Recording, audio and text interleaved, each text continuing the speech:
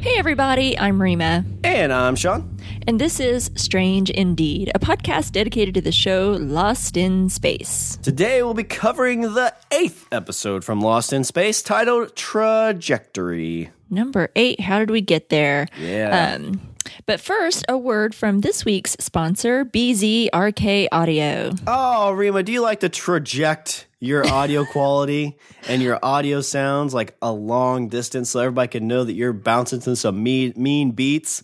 Well, I do. I have the thing for you. BZRK Audio Tweeters. We've been talking about these guys for a few weeks now. Have some great tweeters you can add to your stock speakers to help extend your mid-range response, and it'll add clarity and detail to your voice, strings, horns, and more. BZRK Audio is on Amazon, eBay, and it's super, super great prices. And they come to you real quick. They're a great, great, great deal. So if you want to help your speakers out, go to bzrkaudio.com, or you can search on Amazon and eBay. And just remember, when you get these BZRK Audios, just remember, you go berserk. Berserk. Let them know you're coming with BZRK Audio. Thanks, guys. Oh, that should be their slogan. No kidding. You're welcome. Checks in the mail, right, fellas? Anyway, no, edit that out. All right, I'm really excited to talk about this episode. This episode made me really excited, and every episode's been pretty exciting, I thought, and has had some action stuff. A little bit of sadness here and there, and mood, but this one had me excited again. What do you think? This did the Walking Dead thing to me. So at the beginning of it, I'm kind of like, okay, I'm watching. All right, I'm kind of fighting through it. Come on, and I'm like, all right, I'm about to check out, and then boom, cliffhanger.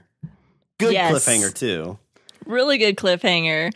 I'm surprised we have differing opinions on this one. This should be interesting then once we dive into our top 5. So let's not hold back. Sean, why don't you start it off then with your number 5? All right, so my number 5 is just simply the opening. So when this kicked on, I was a tiny bit confused that maybe I had skipped an episode. More so just like I felt like we're kind of dropped into this situation of, the the political family getting ready, the Dars getting their ship ready, trying to take off, and the Robinsons, Maureen and John, are kind of coming on this situation, and we get to see them kind of being lovey-dovey for a bit. But I just kind of felt like I missed something. Like, I know in the last episode we found out that this thing was happening, but it felt like as we talked about this show, there's times where the show feels like it's kind of taking a little bit too long to do some things. But this was an instance that I felt like there's probably some story that they could tell that they kind of skipped over and jumped right into the action. And it kind of had a very and then when they come up, see this situation happen, they're getting ready to take off. John goes into Mission Impossible mode. Yeah. So, he's jumping on the ship. He's trying to do all this thing. I love that. Yeah. And then Maureen keeps him on the phone. It's kind of cliche. And again, this show's kind of fun, does some things with that, but I kind of felt like there should have been a better lead up to that specific event. And then it kind of climaxed a little quickly. It was like a big build up, and then done. If I had a nickel. Right. Wow. But I'm really surprised. I would only have a nickel, Rima. It's not, I wouldn't have that. I gotcha. I'll give you a nickel. But wow, I'm surprised about that. It was very kind of cold. That felt like it could have been half of an episode. I felt like there's a lot of stuff there, but it was just a cold opening. It was a quick hey, they're trying to take off. Robinsons find out, they jump on, they stop them, and now we're on to the episode. Interesting. That's interesting because my number 5 is also the cold open. So I'm just going to kind of jump in and go into what you said. I actually liked the cold open. I did have the feeling at first when the episode had started, I thought, did it go too far? Because sometimes with Netflix episodes, how they'll when the episode's over, it will just jump into the next one. It'll do an automatic replay. And sometimes that's happened to me and I haven't paid attention. So when you stop it and then you come back to watch it later, because we don't watch them ahead. We never watched, I haven't watched any of the episodes ahead, and I know you haven't either. So when I started it, I thought, did it start playing automatically and I not pay attention? And I've jumped 10 minutes ahead. so I was like, uh-oh, went back and I was like, no, I am at the beginning. I actually kind of liked it. I like how we didn't really waste a lot of time. I do think it was kind of just interesting that John and Maureen, instead of like they're covered in that tar stuff, the last episode they came climbing out of that tar pit from the chariot. So I find it interesting that they decided to go on to where that Jupiter was with Victor and his family instead of like going home and getting cleaned up. But I was okay with it because I like how they just went ahead and jumped into it. We didn't have to, there was like no wasted space. So I actually liked that part. I liked how they were affectionate towards each other. I thought it was really sweet to see them as a loving couple. And I like the confrontation with Victor and his family, because I like that it's like Victor was like, when he said they were leaving, he meant right now. Yeah, he's not joking around.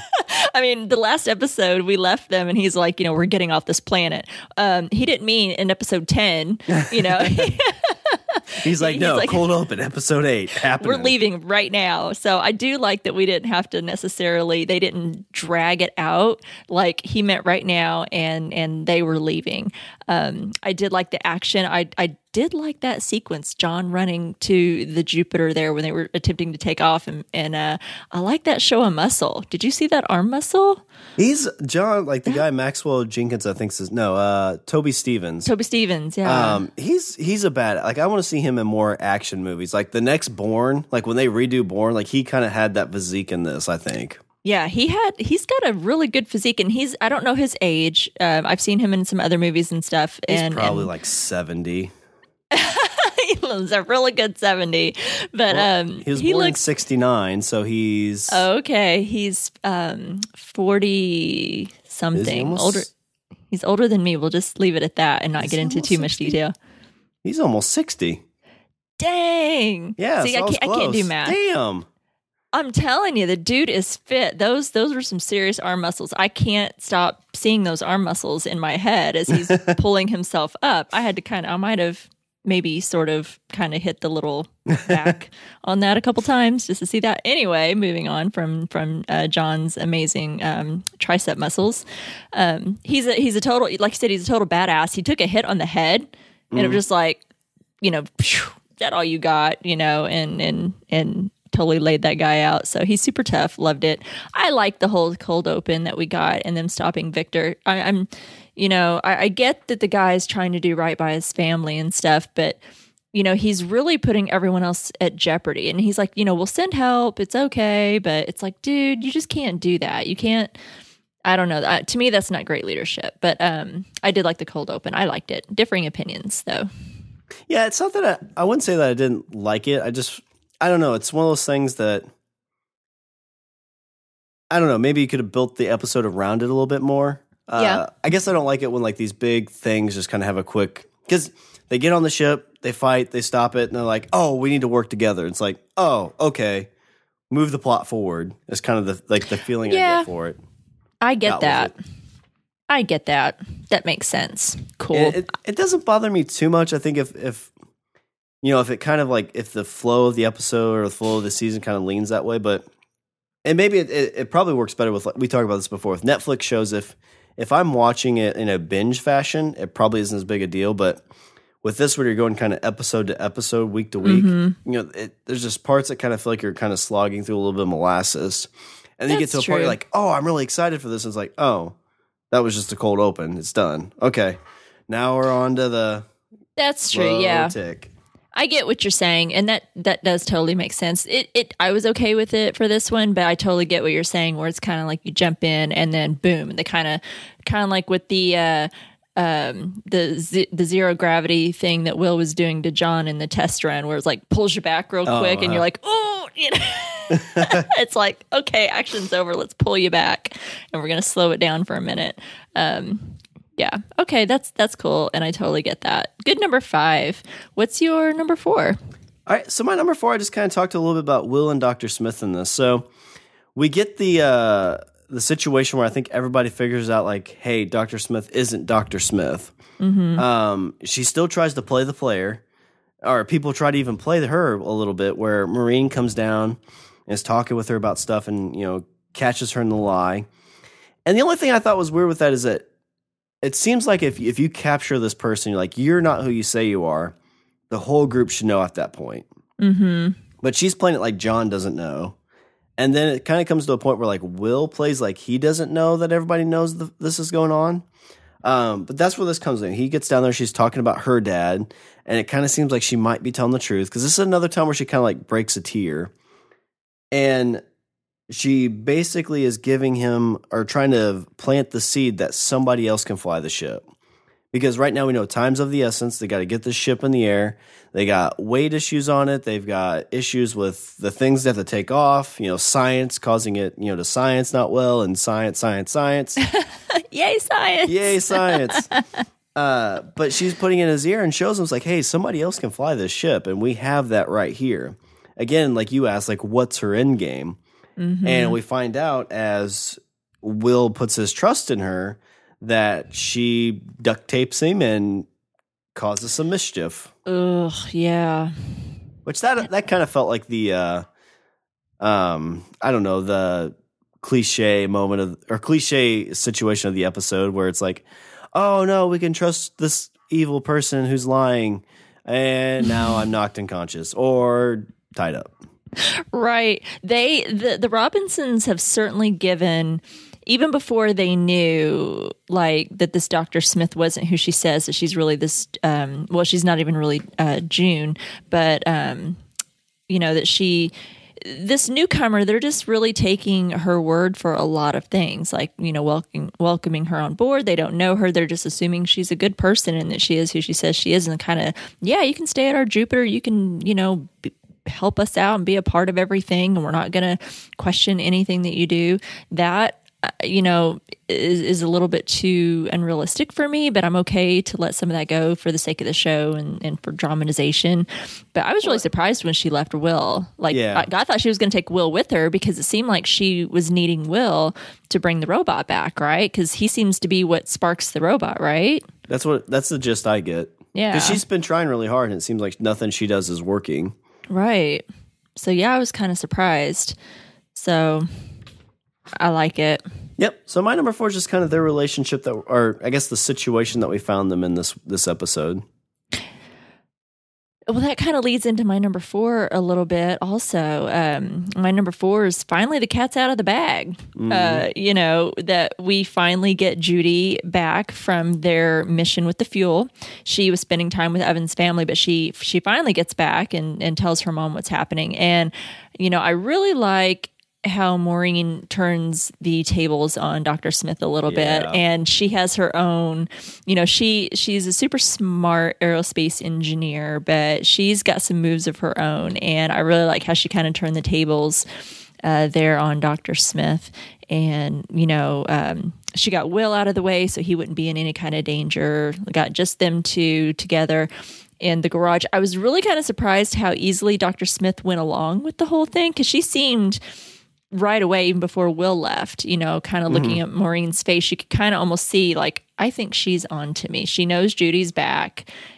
She has a suspicion that Judy has found out the truth about her. So I was really kind of surprised how she went along with it. But there's a great book and movie, The Girl with the Dragon Tattoo. Yes. There's a scenario, and it very much sticks with me because I think it kind of talks a lot about human nature. Uh-huh. And the situation is somebody is in a room or in a house with somebody who they suspect is a murderer type of scenario, or a bad person. Like, they're a bad person. Like, you shouldn't trust them. Kind of like this. It's a little bit of the reverse because Dr. Smith, I think, knows that Maureen knows. Mm-hmm. But, in this scenario, it's kind of a human nature thing where, like, even though you don't, and I guess it doesn't quite fit this now that I'm saying it out loud, but it's kind of like you don't want to offend somebody, even though you should be on guard. Mm-hmm. And it kind of fits here when I think that Dr. Smith thinks she knows Maureen knows, but she doesn't actually know. So she's still trying to play the part and still trying to be the Dr. Smith that they know of. If that makes any sense. It kind of does, because she goes ahead and like confesses to Maureen, okay, yeah, I'm not Dr. Smith, and tells her, she tells her enough of the truth to make it kind of believable, but fills it in with some lies. But then she tells John, I am Dr. Smith. I don't know what Maureen's talking about. And she's still playing along, that she's still Dr. Smith. So I thought that was kind of interesting, because I'm like, I'm not really sure what her motivation is anymore. But, I really liked how she kind of turned the tables on her. She lured her and confronted her one-on-one, and she locks her ass up in the garage. I was really kind of surprised at Dr. Smith's story, how she kind of played it a little bit, and how she told enough, I think, of the truth is what she typically does. Because if you tell enough of the truth when you're lying, it makes it more believable. So I really like how we at least now have everyone. I guess the only ones that don't know. So Judy knows. Will kind of knows something's up because he heard his parents talking, and John and Maureen know. And then Dawn knows, but they didn't really talk to him about that during this episode. So I like that it's finally kind of out, and for the most part out in the open. At least the adults know what's kind of happening, and that John didn't let her talking shit about Maureen, Maureen's trying to get rid of John by sending him on the suicide mission. It's kind of convenient that you're the only one that can do this, that you can fly this mission. That whole little bit of truth, it's like, oh shit, like, is she really? Like, she did try to take the kids to space without me. Yeah. So maybe she is trying to cut me out of the picture. Maybe that tar pit really didn't mean anything. Tar pit meant nothing. Oh, that's good. Good number 4. What's your number 3? All right. So my number 3 is just that whole the simulation. Yeah. I thought it was really, really clever to experience G-force. You have those 2 strings pulling against you, cutting off your circulation. Mm-hmm. Maureen was like hammering away on this. Like, she was not letting up. She's tough. Yeah, you definitely saw a little bit of the situation of the family kind of, Judy like being super cautious with her dad, but Maureen being like, no, we got to do this. And this was before they even knew, like, they only had 24 hours. Mm-hmm. At this point when they're testing, it's like, well, we have, X number of days until the planet explodes. Or I guess it wouldn't explode, but before there's still limited time, but not the 24 hours yet. Yeah, so. And again, that's a plot device. It's like, oh, we have so much time in the world. Oh, no, radio signal that says we don't. And we're not even ready. We're failing here. Yeah. Let's see. So, so as we're going through this, like, we see a montage of, all right, go left, go right. Nope, too late, you're dead. Nope, all right, explosion, too late, you're dead. They're overheating, too late, you're dead. And, you're dead. Yeah. And you see this, like, this is what you would want to do in this situation. I think a lot of times in shows, like, you see people go gung ho, but this definitely had more of a sciencey feel to it. It's like, okay, we need to demo this. We need to try our best first on what we can on Earth, so that way we're prepared for the inevitable, because something's going to go wrong. It always does. And that is truthful. I like that, because I feel like you get too confident, and I feel like sometimes in shows they don't always plan for those variables and plan for something to go wrong. And I like that, because I feel like I kind of have that same mindset. It's like I always hope for the best, but plan for the worst. Yeah. And that's kind of like what Maureen does. She's like, we're going to do this over and over again. And no matter how perfect we get it, just know that something's probably going to go wrong, and you just need to be prepared for it and know what to do. Yeah, and my favorite line was when they first started. So, like, they're doing the whole scenario. It's like, well, I'm not dead yet. And then right away, she's like, nope, but now you are. Now you are. Yeah. I like that. That's my number 3 too. Sean, we are in sync. We got the psychic vibes going again this week, baby. We are in sync for sure, and not the boy band in sync either. So I'm just going to jump in. Bye. Gotta love some Justin. So I'll just jump in, and we can just talk about that number 3. I really liked that whole sequence too. I liked how they had to figure out how to get this mission to work, and it made it more realistic because they had to work with what they have. Yeah, they were faking John passing out, which seems completely realistic that he's going to pass out as he, goes out into the atmosphere. Will's clever little idea for the G-force. I thought that was super clever. And, it just seemed, for what they have to do like a whole test system and to run simulations like they do in NASA or whatever their training systems are, they did with what they could. And I loved how it involved the whole family. Yeah. Every family member played a part. So I really, really like that. And it was believable. It's like they didn't just say, oh, here's what we need to do, and it just works. Ta-da! Mm-hmm. They actually was like, no, this has failed at every single thing. And when they find out from the Resolute that, hey, we're going to have to get out of here in 24 hours, at that point, they were like, we have failed. We have not come to a good solution for this yet, and we're still failing. We need to figure this out. I like that Dawn got to be a part of it. Yeah. I love that. I love that. I love how, he's like, oh, I've saved you 200 pounds. And she's like, well, how much do you weigh? And I thought that was clever. So I like that he, in this episode, because I feel like he's been kind of fun. We keep joking and calling him like the Han Solo of Lost in Space, and he's been kind of a fun character. He's had a couple good lines, and I think he's fun. But I like that he at least just got to be really useful on this episode because with his knowledge, his knowledge about the ship, that no matter what Marine was trying to do, it was just going to be too heavy because the engineers built in these redundant systems, and is only something he would know as a mechanic. So I really like that he got to be actually useful and served a kind of a bigger purpose than just, what he's been doing lately on the show. So I like that. I like the whole thing. I thought it was really good. It was really practical, and it made me happy. Yeah, I like that the whole family, like it wasn't a family unit at that point. It was an actual team. Like each person played their specific role. And it wasn't like, nope, Marine says it's this way. And Marine's mom, so we have to go with what mom says. Like, no, I'm the doctor. I'm not your daughter, Judy. I'm Dr. Robinson. And I say we have to stop. And I like that dynamic because in any facet of life, if you just say like, well, that person's in such and such position, so I have to take what they say, I just think you get better results if you allow for people to play their actual roles and do what they need to do. That's true. I did like that too. I do like how she stepped in and reminded her mom, like, well, as his doctor, his heart can't take anymore. And Marine's like, you go to your room. Exactly. You're grounded.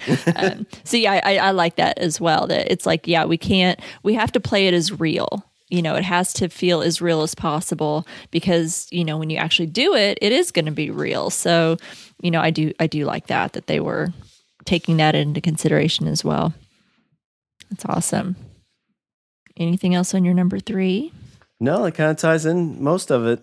Sweet. We're totally in sync. Let's see how we do on our number 2. What you got? All right. My number 2 is just totally Don West. So you kind of tagged on a little bit. So he gets put on the flight. When Marine's kind of like, well, how much do you weigh? He's quick to be like, no, that's not my role. And he's walking away, and Judy, Marine, I think was one of them hold up their hand and be like, whoa, wait. And he's like, nope, high five, and walks out.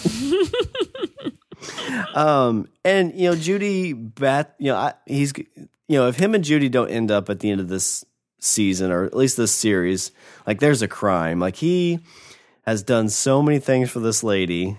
Yeah. And, it just feels like doing the right thing sucks is kind of the thing. It's like, it's what he has to do. And like, you talked about, like, he's got the lines, he's got and, I hope, like, I feel like sometimes that's my attitude. And like, you hope that if you're in a dire situation that you at least are yourself and you let yourself, have fun a little bit. Mm-hmm. Because, that's what he's getting strapped in. He's like, if anyone asks, tell them that I got paid a lot.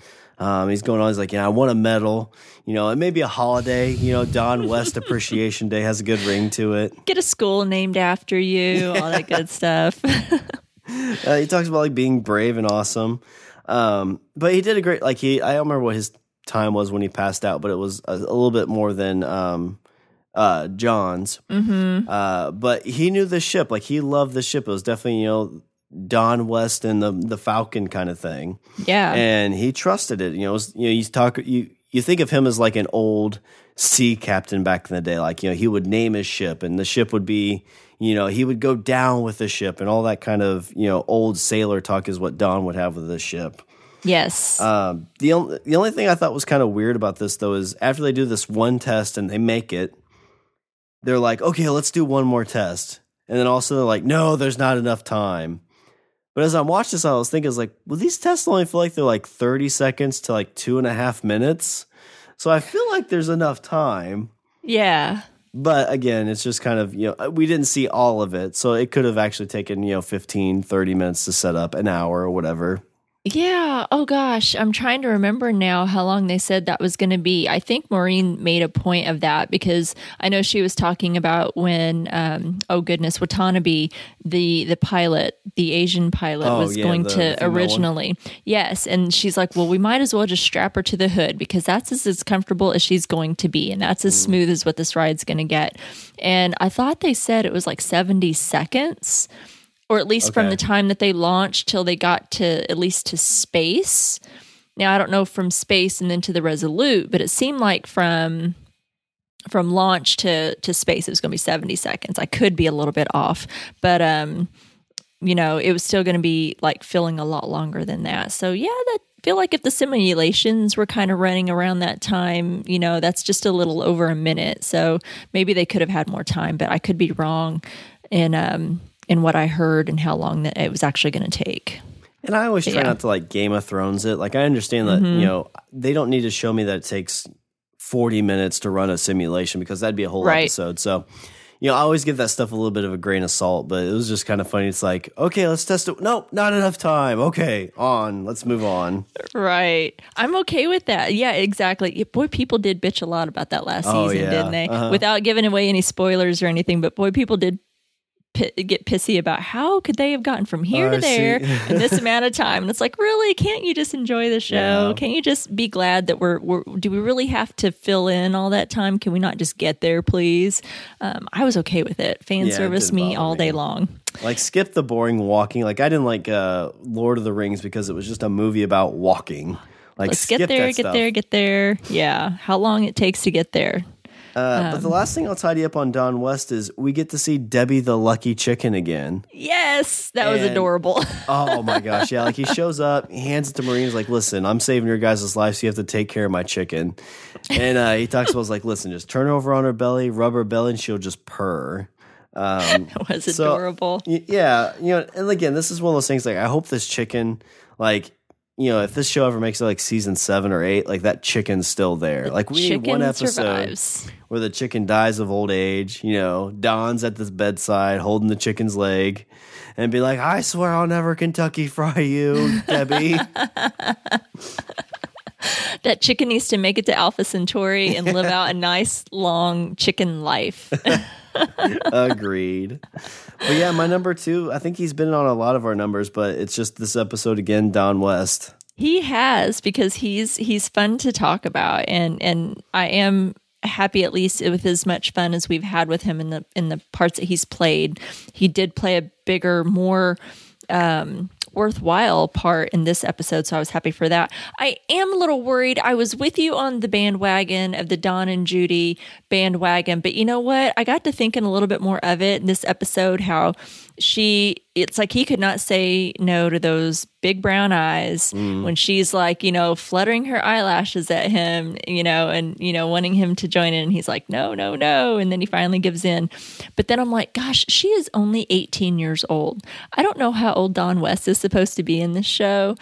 He doesn't look that old, but he looks a little older. And I'm just, he could be pushing 30. Like if you said he's 35, I wouldn't be surprised. Yeah. I'm That's just a good like, point.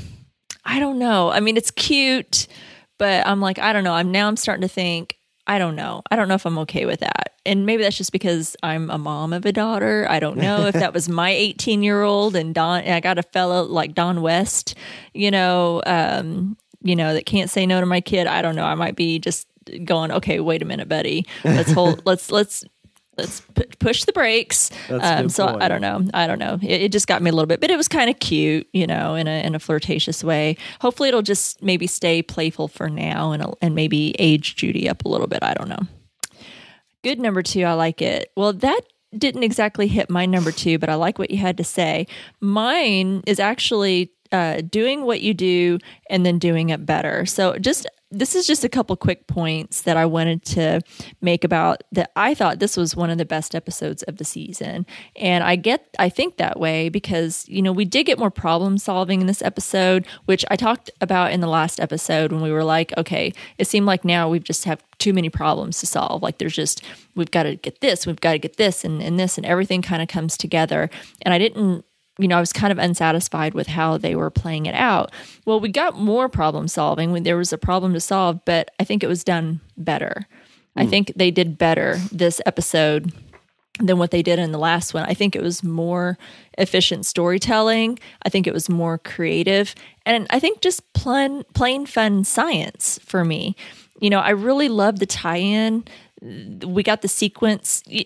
I like the tie-in, and if you've, I don't always watch the intro, but sometimes I'll let it play out. And this time I let it play out, and I really like that I let it play out because then later on we got the tie-in with the opening sequence with the old Mercuries and the old Apollo missions. And then Maureen talks about them herself during this episode. So I really like how we had this, tie in with the old technology, and we get the super technology we keep seeing with this season so far with Lost in Space. They have like this super technology that they have, and so I really like that they kind of brought it back a little bit old school in this one, and I just thought it was super fun. I've said many times, and I'll say it again, I'm a big space nut and geek about space, and I love all the space movies, and I'm a total nerd about it, and I find it absolutely fascinating since I was a kid. So that kind of really brought it home for me. So to me, this was a really great episode, and what I liked that they really got this episode right. Yeah, I like that. It's kind of because I think when this show originally came out, like space was still very, I don't know if we'd walked on the moon yet, because it might have been the early '60s. Maybe we'd just walked on the moon, but people our age, it's kind of the idea of like, oh, well, we've already been to space, we've been to the moon. Like space isn't this sci-fi, as big a sci-fi thing. Like it's more of a reality. It's not like a thing that, oh, wouldn't it be awesome if we could get to space? It's like, oh, we've done that. Like, we're thinking like bigger picture. But she was going through, the 1962 Mercury thing where the first manned mission. Yeah. And also the thing I thought was very interesting and kind of foreshadowing too was where she was talking about all the NASA catastrophes. Yeah. Which, she talked about the early ones where like even on launch where the astronauts didn't even make it out of orbit. The Challenger explosion. Which, Columbia. Happened 17 days after I was born. So it was like that's something that's always kind of kids my age knew a lot about because we kind of grew up around that time frame. Yep. And then, the more recent ones, the two I think that were fairly recent. And it just kind of brings back a little bit of reality of the danger to this, because like I think when we look at the show, it's a show, it's kind of fake, and you kind of think like, oh, it's space, it's safe, it's like driving a car. But then you bring those things into picture. It's like, well, I mean, there's still a lot of bad things that can happen. A lot of mistakes get made, and she listed off the actual issues too, which I thought was very, very interesting. So I do like that. I agree. That is what helped kind of bring it around for me. It was kind of bringing it back old school and talking about some of those other ones. And she was right. She was talking to Dawn about that. And, she's like, well, do you know what happened with all of those? And a mechanic said they were good to go. That I'm just saying that. That's not verbatim. I'm kind of paraphrasing what she said. Which I know he took offense to, but, she kind of has a point in her own way. She is a perfectionist. She is a bit of a control freak. That's our Maureen. So I know if I was her, I'd totally be doing it myself too. I'm like, fine. Yeah, you say it's good to go, but I don't trust you. I'm still going to double check it myself. I feel like Dawn proved himself. And I don't know if I said this line in my head or if he actually said it when she's like, what they had all in common, a mechanic. So, like, I guess he might have said like he was a mechanic, but a mechanic approved these for launch. Mm-hmm. And the thing that he should have came back with, which would have felt like a very Dawn thing to say, is, well, yeah, the other thing they had all in common, the mechanic wasn't me that approved it. Right. I wasn't born yet. Yeah, that is true. And kind of wrote these down. The missions that were mentioned by Maureen, she mentioned 1967 Soyuz 1. I have no idea if I'm pronouncing that correctly or not, but that's what was in the notes.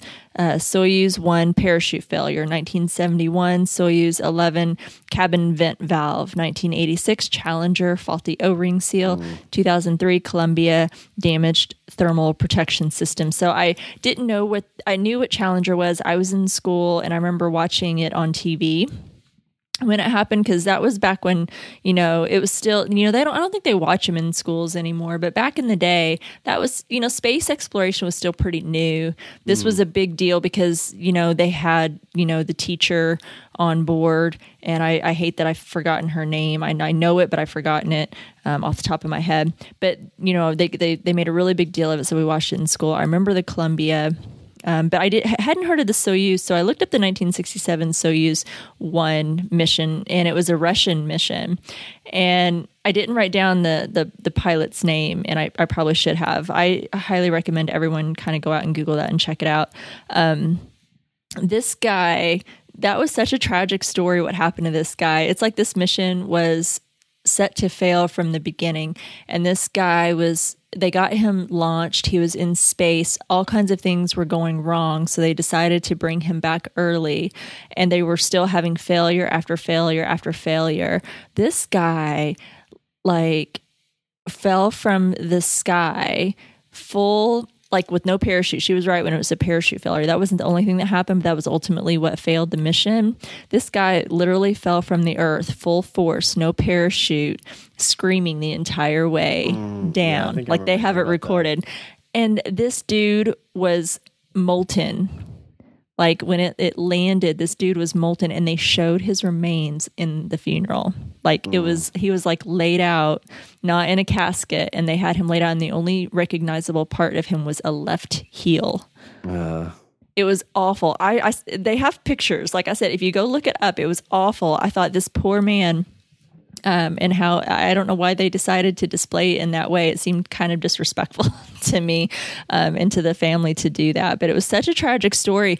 And you mentioned a while ago, to me, the reason I'm bringing this up, not to be morbid, even though I'm a very morbid person, but I bring this up because it really does remind you how dangerous these really are, these missions. Yeah. People just take space exploration and they just take it for granted, and they hear about there's a new mission to space, and a new mission launch or new, and the folks that are out on the International Space Station, and they don't think about it. But these kinds of things really make you remember the real danger that there is, and how little room for error there really is in space exploration. And I think that that's what really brought it home for me for this episode was, again, how much risk there is involved, and how we just, don't think enough of the astronauts to take these risks and are brave enough to explore the unknown like that. So I thought the Russian one, if it might be a myth or an urban legend, but I'm pretty sure that he had written in his will or had told somebody that if something happens to him and his remains are recovered, to have them on display just to show to make it seem real and how dangerous it actually is, and the actual consequences to the failures.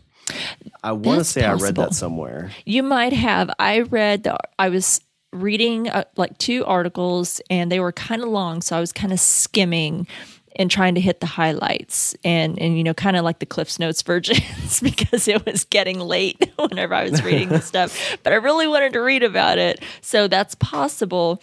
I was just reading some of the other highlights. That's possible that was in there. I thought, I was wondering, why in the world would they display this man's remains like that for all the world to see, and taking pictures and for his family and everything else.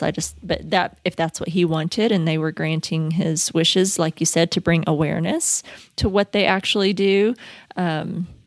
Because like I said, he was screaming on his way down. They said he was screaming in rage.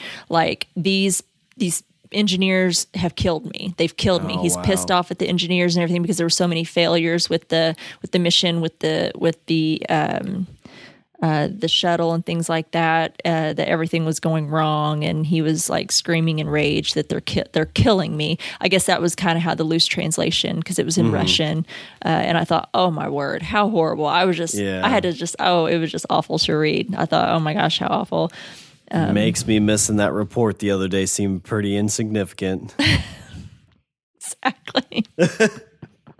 But yeah, I thought that was really good. I liked how they tied all that in, being a space nerd. So that was my number 2. What is your number 1? All right, so my number 1, I kind of talked about it at the beginning of this episode, but it's the cliffhanger. So last episode, I was really, really thinking that we were going to lose John, and I kind of feel like at this point, like you're going to get this sanitized. And I'm sure he's probably still okay, just from an outside perspective, the goggles of, TV cliches. But the cliffhanger of that explosion was one of those scenarios in a TV series that kind of makes me stop and be like, oh, I just saw something. Yeah. You see the training, there's one successful run. They've got their other hero with Don. They're in the ship. You're like, oh God, Don's not going to make it. He's not going to wake up. He wakes up because he's got his lucky feather. Yeah. And we see our bad girl coming through and knocking out Marine. And you're like, oh, well, that's going to be the worst of it. And we get it was kind of eerily resembling of things that we've seen in the past. Like you mentioned the Challenger and things like that. This kind of resembled that same thing. You're seeing the trajectory going up. Mm-hmm. You're seeing this. You think it's going to be successful, and all of a sudden it explodes. And the reaction of the kids, Judy and Penny, were kind of like, the reaction you think you would see. And it's kind of one of those things that, when you're watching that, I think even from if you were on the ground watching that, it almost would seem fake, even if you were there, because you're not in the ship. You're kind of disassociated, and I think it'd be really hard to believe that you just saw what you saw. Absolutely, it's kind of like the events that you've seen before. It's like you always hear the dead silence. It's like, what just happened? Yeah, and that's they ended it perfectly. Like that's how you should end an episode. Like. It's like you see that happen and then nothing else. Mm-hmm. And I think that really sets you up for like the next week's episode. So like if this was a week-to-week episode, I think next week you have huge numbers because it's like, oh my gosh, did you see what happened? No. Oh, you need to watch this last week's episode. Oh, you have to see the one when it comes out to figure out what happened. Yeah, I agree. And as ominous as that was, and that's really good because I'll just talk about it too because it's also my number 1 is the mission failure. I do like the cliffhanger that they ended it on. I am not exactly buying that we've lost John and Don West. I feel like they're too poignant to the series that we're not going to lose them already. But I do, because I'm thinking, oh hell, did they have, like a James Bond ejectable seat? Like, doing, they can exit out if they have to or something. Or maybe we didn't see what we thought we saw. Because I was like, oh, what did I just watch? And I remember thinking that whenever I was watching those tragedies, Challenger and the Columbia, I remember watching that, the Challenger and how it exploded and then like split in two and watching that on TV as a kid. And of course I'm a kid, so it's hard as a child to comprehend that exactly. But I remember, I'd seen launches before and you see the rocket going and going and going till you can't see it anymore until it's out of the Earth's atmosphere. But when that happened, I remember, we all kind of, in the classroom, all of us, there was a collective gasp, like, what?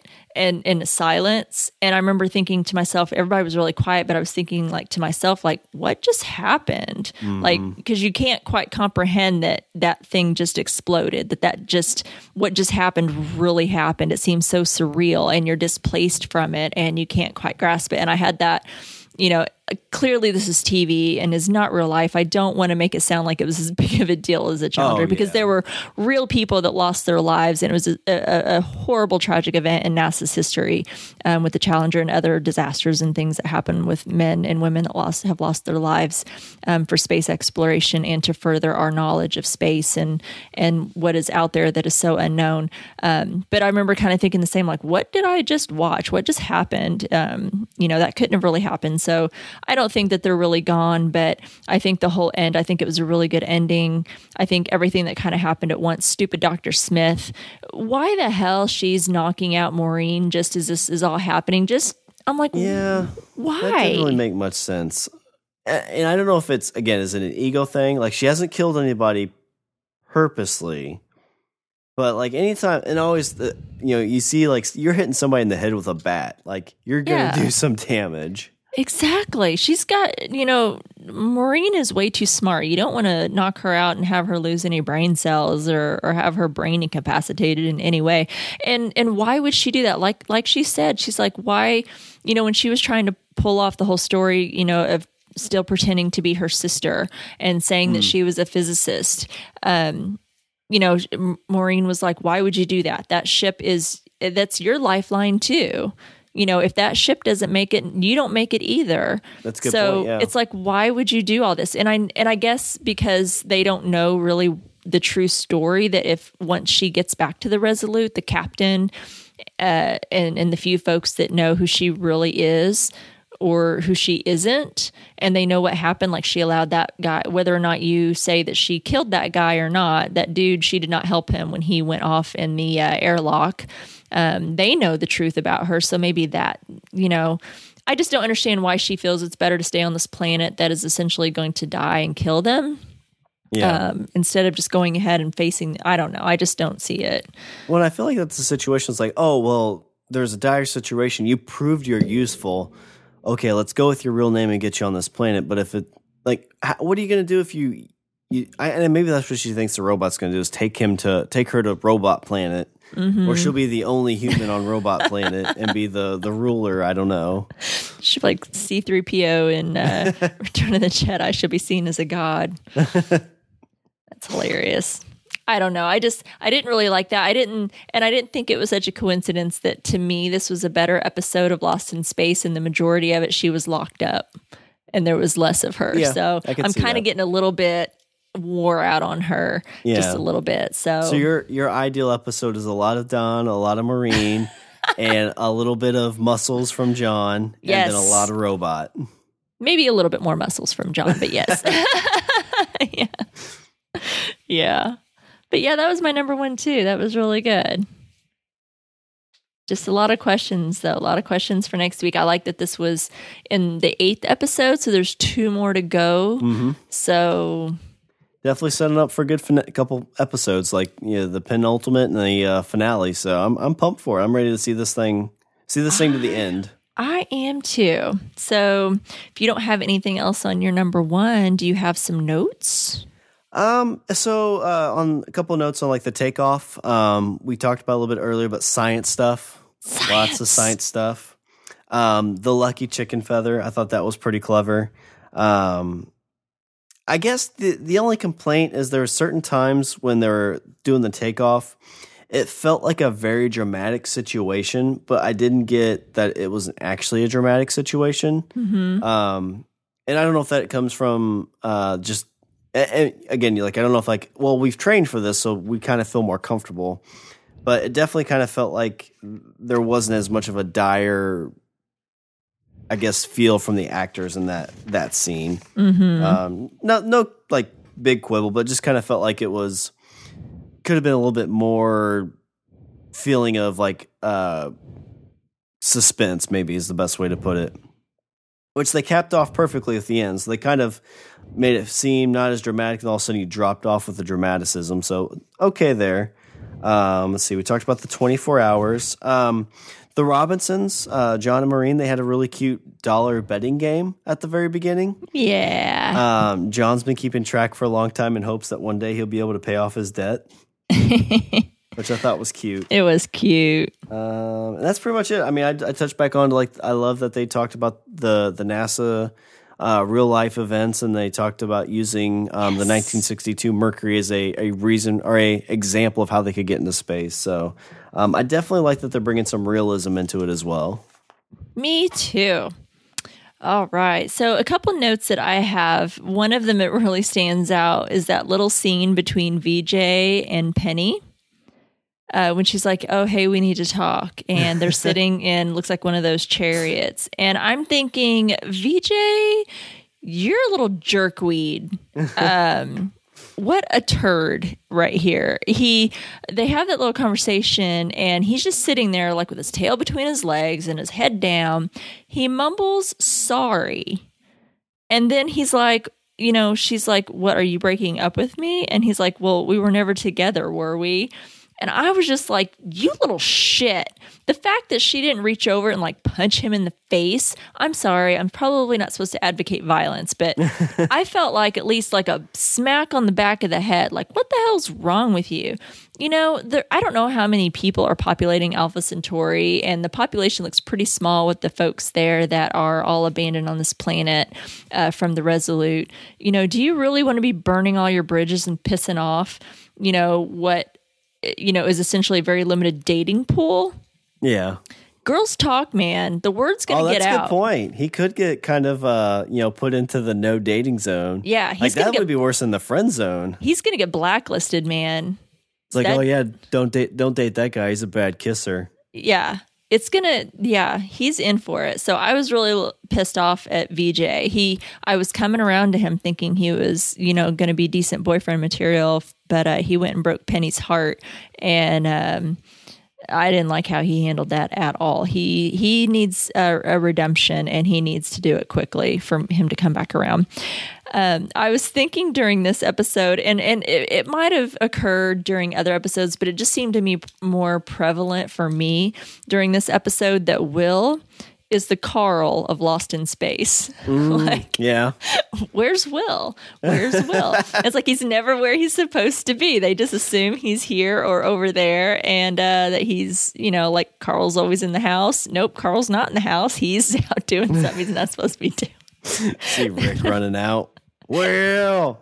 Everybody's like, where's Will? Oh, well, he's here. And I'm thinking, oh, he's like the Carl of Lost in Space from The Walking Dead. Anyway, I thought that was just kind of a funny little thing. I really liked when Dawn and Maureen had their little sweet I love yous, and then Dawn piped in, I love you too. Oh, yeah. That was pretty good. Really Again, it's like if you're in that kind of situation, it's like you got to be yourself. Yeah, he really was. I thought it was a super sweet moment, but then it was broken up by Don and his humor, and it was appropriate. Everybody thought it was funny and got a little laugh out of it, and it kind of lightened up the situation a little bit because it was pretty intense. I mean, they're getting ready to go on this really dangerous mission. They don't know if they're going to make it or not. So I thought it was a funny little moment. And I laughed out loud at that one. I liked the family's pro and con table meeting that they had. That was a good callback. Yeah, a really good callback. So I liked that whole thing back and forth. Thought it was really sad. Will is like really starting to kind of rebuild his relationship with his dad, kind of gets his dad back because his dad's been gone for a long time on all of these missions. So he's kind of getting his dad back. They had a nice little moment when Will was, I can't remember exactly what he said that he was doing, but he was working on the Jupiter and making things better and more efficient. And, him and his dad have that little talk, and then they have this family meeting, and he's feeling really bad about it, and he's like, I can't send you to die. He's talking about the robot and what he did. So I liked all of that between them. When the family was saying goodbye to John, when they were getting ready for the launch, and they're all giving their hugs and kisses, I thought it was super heartwarming, also heartbreaking. I really, really felt that. Like I said, I totally buy this group of actors as a family. To me, they really pull it off. They all seem a true family dynamic. The sibling rivalries, the siblings. Although they have rivalries, they still look out for each other. John and Maureen, I totally buy as a true couple. So I thought it was super sweet and heartbreaking, their little goodbyes as they were telling John goodbye, that it might be the last time that they see him. One other thing that I thought, one last thing that I'll mention, I talked a little bit about it before with Maureen and Dr. Smith when she's like, well, I'm a physicist and, you don't know what I could have done to that Jupiter. And I'm like, yeah. Maureen, you are a super smart woman. Why didn't you throw out some challenging physicist type questions to challenge her to because she's lied about who she was. She's not really Dr. Smith. Now she's telling you she's a physicist. What about asking her, like, which Swedish scientist had a temperature scale named after him? How many colors are there in the spectrum when white light is separated? What does C represent in the equation E equals MC squared? Those are things I don't know. Okay, I kind of knew the C thing, but the others I didn't really know or pay attention to. So I'm guessing a physicist, however, would know the answer to those. Why didn't she challenge her at that? But hey, this is a dramatic show. We got to have something, to kind of build up the intensity, so I'm okay with it. But I thought, come on, Maureen, why, she said that she didn't really believe her, but she could have been like, okay, if you're really a physicist, riddle me this. Mm-hmm. Kind of, again, playing the player, kind of making her role seem. Exactly. So that's all that I had for my notes. Good notes. Good notes. Good top 5. I like it. So now we're ready to hear from our second sponsor of this week. All right, we've been talking about these guys for a while, and if you are into leather and custom leather built things, you need to check out Laux Leatherworks. So if you want custom leathers, custom leather wallets, leather belts, these are high quality, handmade leather things. So if you go to etsy.com/shop/Laux Leatherworks, it'll be in our show notes. You can get $5 off anything you buy by using our coupon code that'll be available for a few more weeks, and that is STRANGE2018.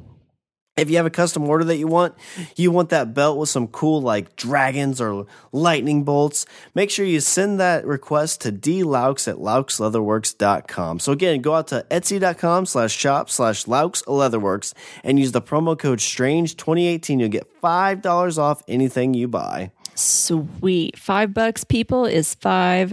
Yeah. I like it. And if you buy something, send us a picture. Yeah, I want to see your, leather helmet, your leather belt, leather pants. I want to see what you buy. And if it's got dragons on it, send me 2 pictures. Yeah. Love me some dragons. Yeah, send us some pictures of what you guys are getting and tell us what you think. I'm truly interested. I'm going to have to check these fellas out. Thanks, guys. All right, so this week we have a couple messages from the Resolute before they leave orbit due to the black hole.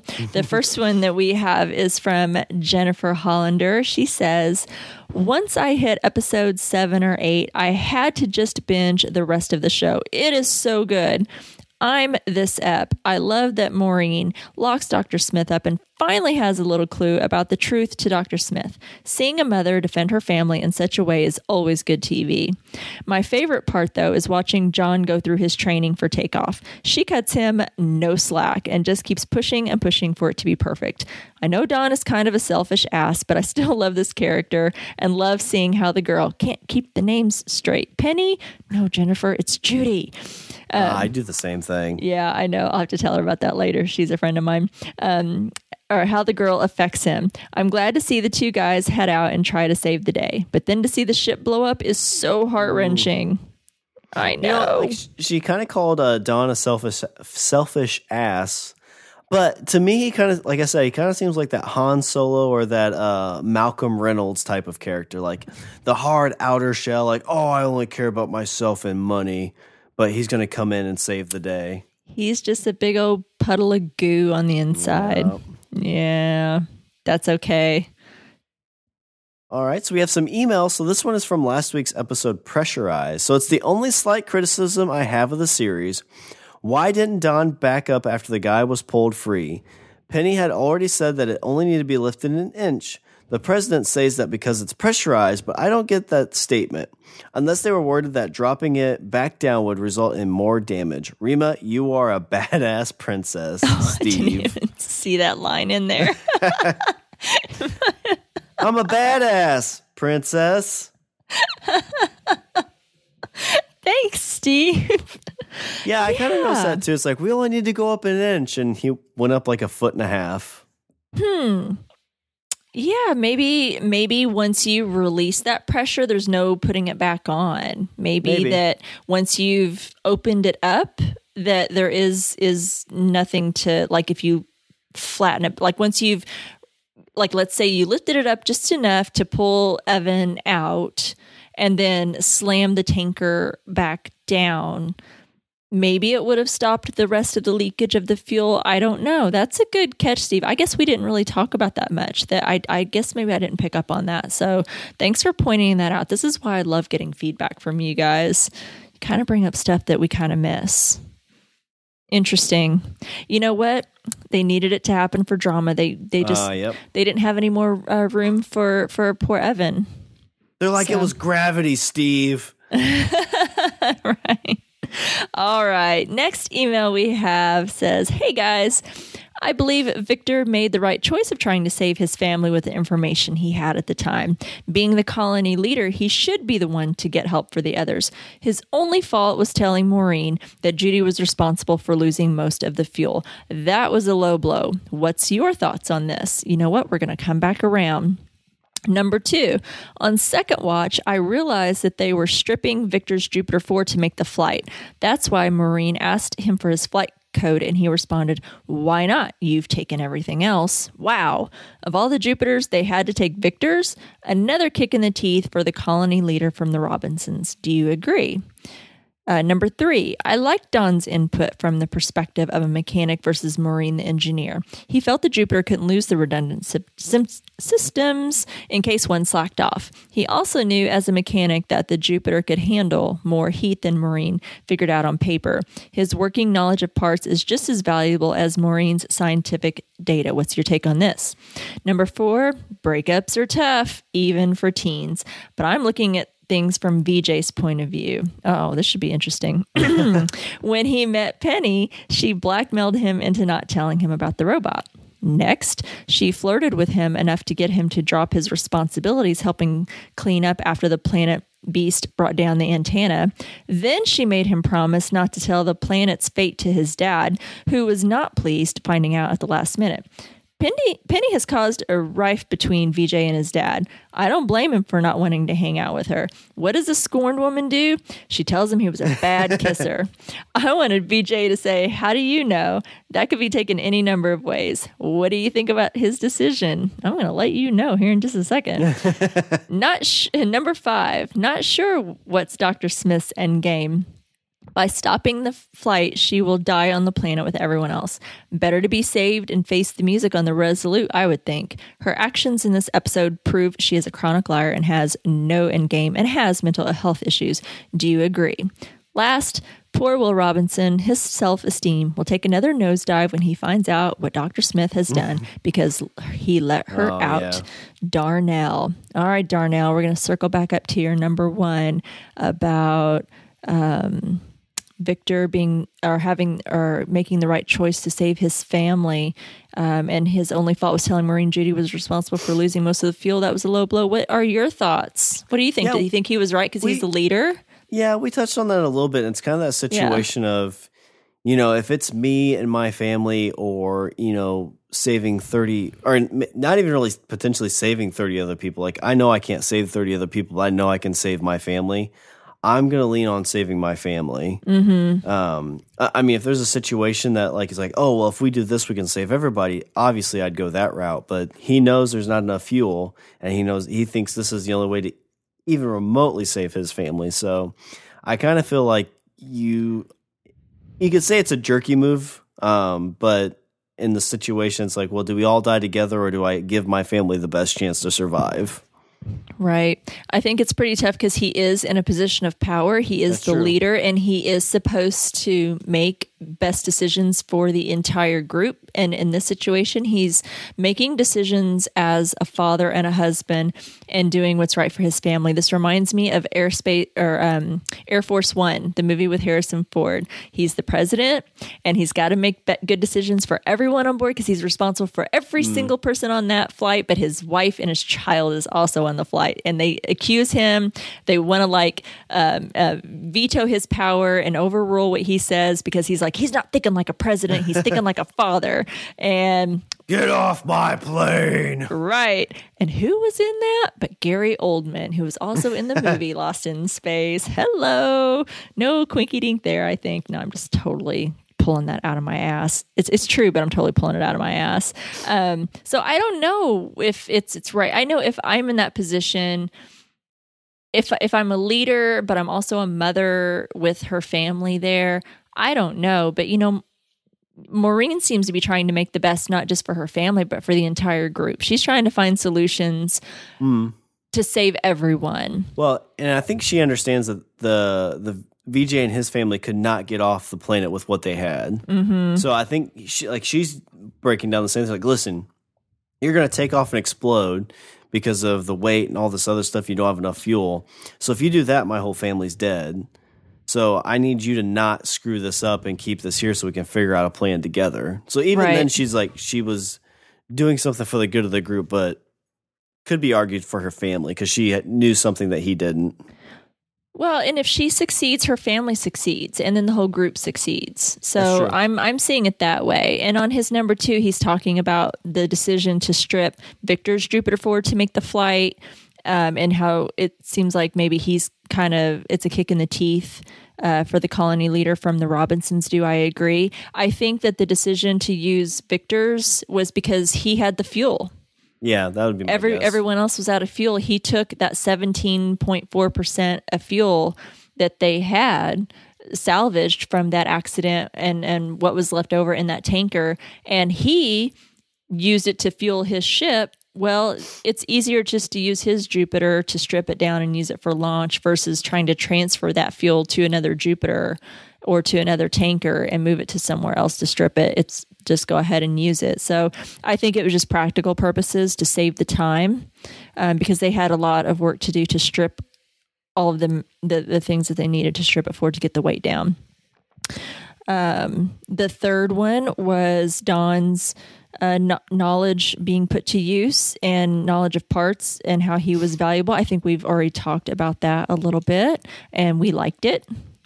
We liked that Don got his input, and I think it made sense. I think it made total what he was talking about, whether or not, now I am not a mechanic, nor am I an engineer, but I think it made total sense that he would have that inner knowledge that, when an engineer looks at the specs of a ship and says, okay, these parts, these mechanisms weigh this much, but Don knows because he's the mechanic and works on these ships, is there when they're built and such, that they put in more systems than what is listed and that things are heavier than what they know about, that it makes total sense. So it made sense to me whether or not it's actually valid. So I was good with it. He's made that trip a bunch of times too, so he would definitely understand what was going on. That's true. He's been back and forth already. This is the first trip for those folks. He's got to know those Jupiters inside and out. So, all right, the breakup, the number 4. I think I've kind of let my feelings be known about. I think you have a point. Yeah, Penny probably was not very forthright when they first met. She did blackmail him. I don't want to frost over anything that she has done. It probably was not great. However, he could have been a better person and handled it a little bit better. I believe that you shouldn't be an asshole if you thought this other person's an asshole. Nobody wins in that. Just rise above, dude. Just rise above. That's a teenage breakup. Like, everybody stoops pretty low and nobody wins. And you got to have the last word. The person who gets the last word, I think, wins in those. Yeah. And if this was an adult breakup, she wouldn't have been saying he was a bad kisser. She would have been saying something else, which I won't repeat here. I think. Yeah, you are bad at holding hands. Right. You are the worst hand holder ever. Dr. Smith's endgame what do we think about that? In this episode, she proves she's a chronic liar, has no endgame, and has mental health issues. I think she does have mental health issues. I think she's seen many counselors or therapists over her lifetime. That's why she's able to speak about it so well. She knows how to play it because she's probably been to many of them. It's not just what she's reading. I don't know what the hell her endgame is. I feel like her motivation is gone. Yeah, I have no clue what her endgame. And it's kind of funny because like knowing what the old TV show is like, Dr. Smith was a big character. Mm-hmm. And so like what's going to happen with her in season 2? Like is she going to just like magically be part of this ship now, or is she going to like still be like the bad guy somehow? Like season 2, like I'm very curious about. Yeah, I don't know a whole lot about. We still don't even have like a date, so I don't know about casting. I don't know about a date. I don't know the characters and who's going to be there and who's not. So I don't know. I am questioning though now what is her end game, because I think her motivation for everything that she was doing from the time that we met her is gone now. So now what? So I don't know. Don't know if I like that or not. So thanks, Darnell. Great. Yeah, good email. Great thoughts as always. We appreciate that. Okay. Now we got a voicemail from Steve. Hey, Reuben and Sean, it's Steve from Oklahoma, and I've got a bunch of notes about this episode of Lost in Space Trajectory, so hopefully this won't go too long.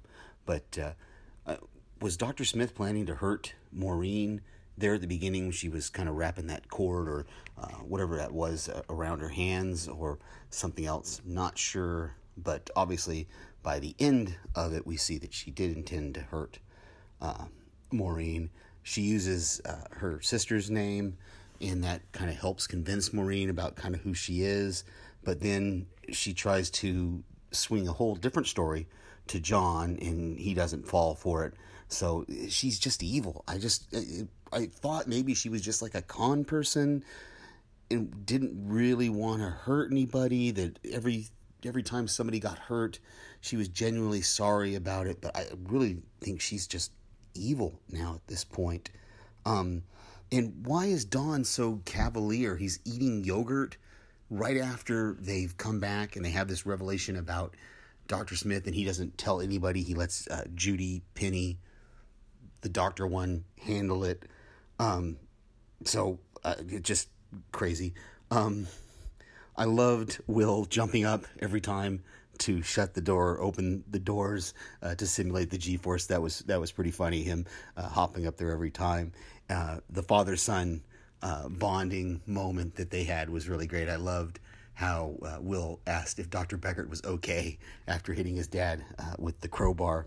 But the best quote of the whole episode's got to go to the anthropologist, the biologist, who, when somebody says the planet is dying, he says, no, it's just entering a phase malignant to human life.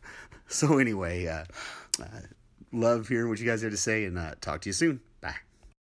Oh, thanks, Steve. Great email as always. Great voicemail. Yeah, I love that little line at the end. It's like, the planet's dying. Well, technically it's not dying. Which I don't know if I heard somebody else say that, or I had that thought like as they were saying it. Just kind of like, well, I mean, it's not technically dying. It's just kind of entering a phase where humans can't exist on it anymore. Right. It's just gonna kill us, but it's not dying. Yeah, that was really good. All those were really great thoughts. Some really great lines in this one, and yeah, that whole sequence, Will jumping up and down to do that G-force thing. Gotta love Will. You know, he might have failed that test and all, but, you know, he still really serves some purpose. And he's a smart little kid. I really liked also when he was working with his, like he's working under, I can't remember exactly what it was, but he's working on something on the Jupiter. And his dad asks him, that's when John comes in and sits with him and they spend some time together. And he asks him, well, how long do you think it's going to take? And he's like, oh, about an hour. And he goes, well, how long if I help you? And he goes, oh, probably 2. Thought that was really sweet. That little Will, he's such a scamp. Anyway, thanks guys so much for taking the time to write into us and leaving your voicemails. I love the voicemails. And especially, you know, Steve leaves really great voicemails. I love his voice. I met Steve at Walker Stalker, which we've known each other through our Facebook group and the Patreon Facebook group that Jason has with Podcastica. So I've known him for a while just through the group, but actually got to meet him in person at Walker Stalker Nashville this year, and that was a true pleasure. Steve is as great a person as he sounds. So he's a true great person. And thank you, Steve, for the feedback. Thank you, everyone that takes the time to write in and give us your thoughts on this show, because you guys catch stuff that we don't. And I love hearing what you have to say. Yeah, thanks, everybody. All right, so next week we'll be covering the 9th episode from Lost in Space, titled Resurrection. So Judy sets out to find Marine, while Will and Penny lead an expedition to the caves. Dr. Smith pursues a new escape plan. Dun, dun, dun. Excited. Excited. Episode 9 will be at the penultimate episode. So golly, we're here already. How do we get here? Well, we're super excited for you to join us on Jupiter 2 while traveling through space. You can follow us on Twitter at StrangeTcast. You can like us on Facebook at www.facebook.com/StrangerTcast, and you can check us out on Instagram at strange_indeed_pod. You can email us at strangerthingscastpod@gmail.com, and you can also find us on the TV Time app. And you can find Strange Indeed and a bunch of other great podcasts like the Legion Cast at podcastica.com. Go out and leave a review for Strange Indeed or any of the other great Apple Podcastica podcasts on Apple Podcast. Go Podcastica! Make sure to check out Sean in his other podcast, The Language of Bromance. Comes out every Sunday. Yeah. You're like the X-Files. Every Sunday, like clockwork. Every back in Sunday. the day. Goes ba ba ba ba ba ba. That's the song, right? Not quite. All right. Well, that's our show. All right. Well, that's our show. Episode 43, Trajectory. Until next time, I'm Rima. And I'm Sean. And Steve Brown is strange indeed.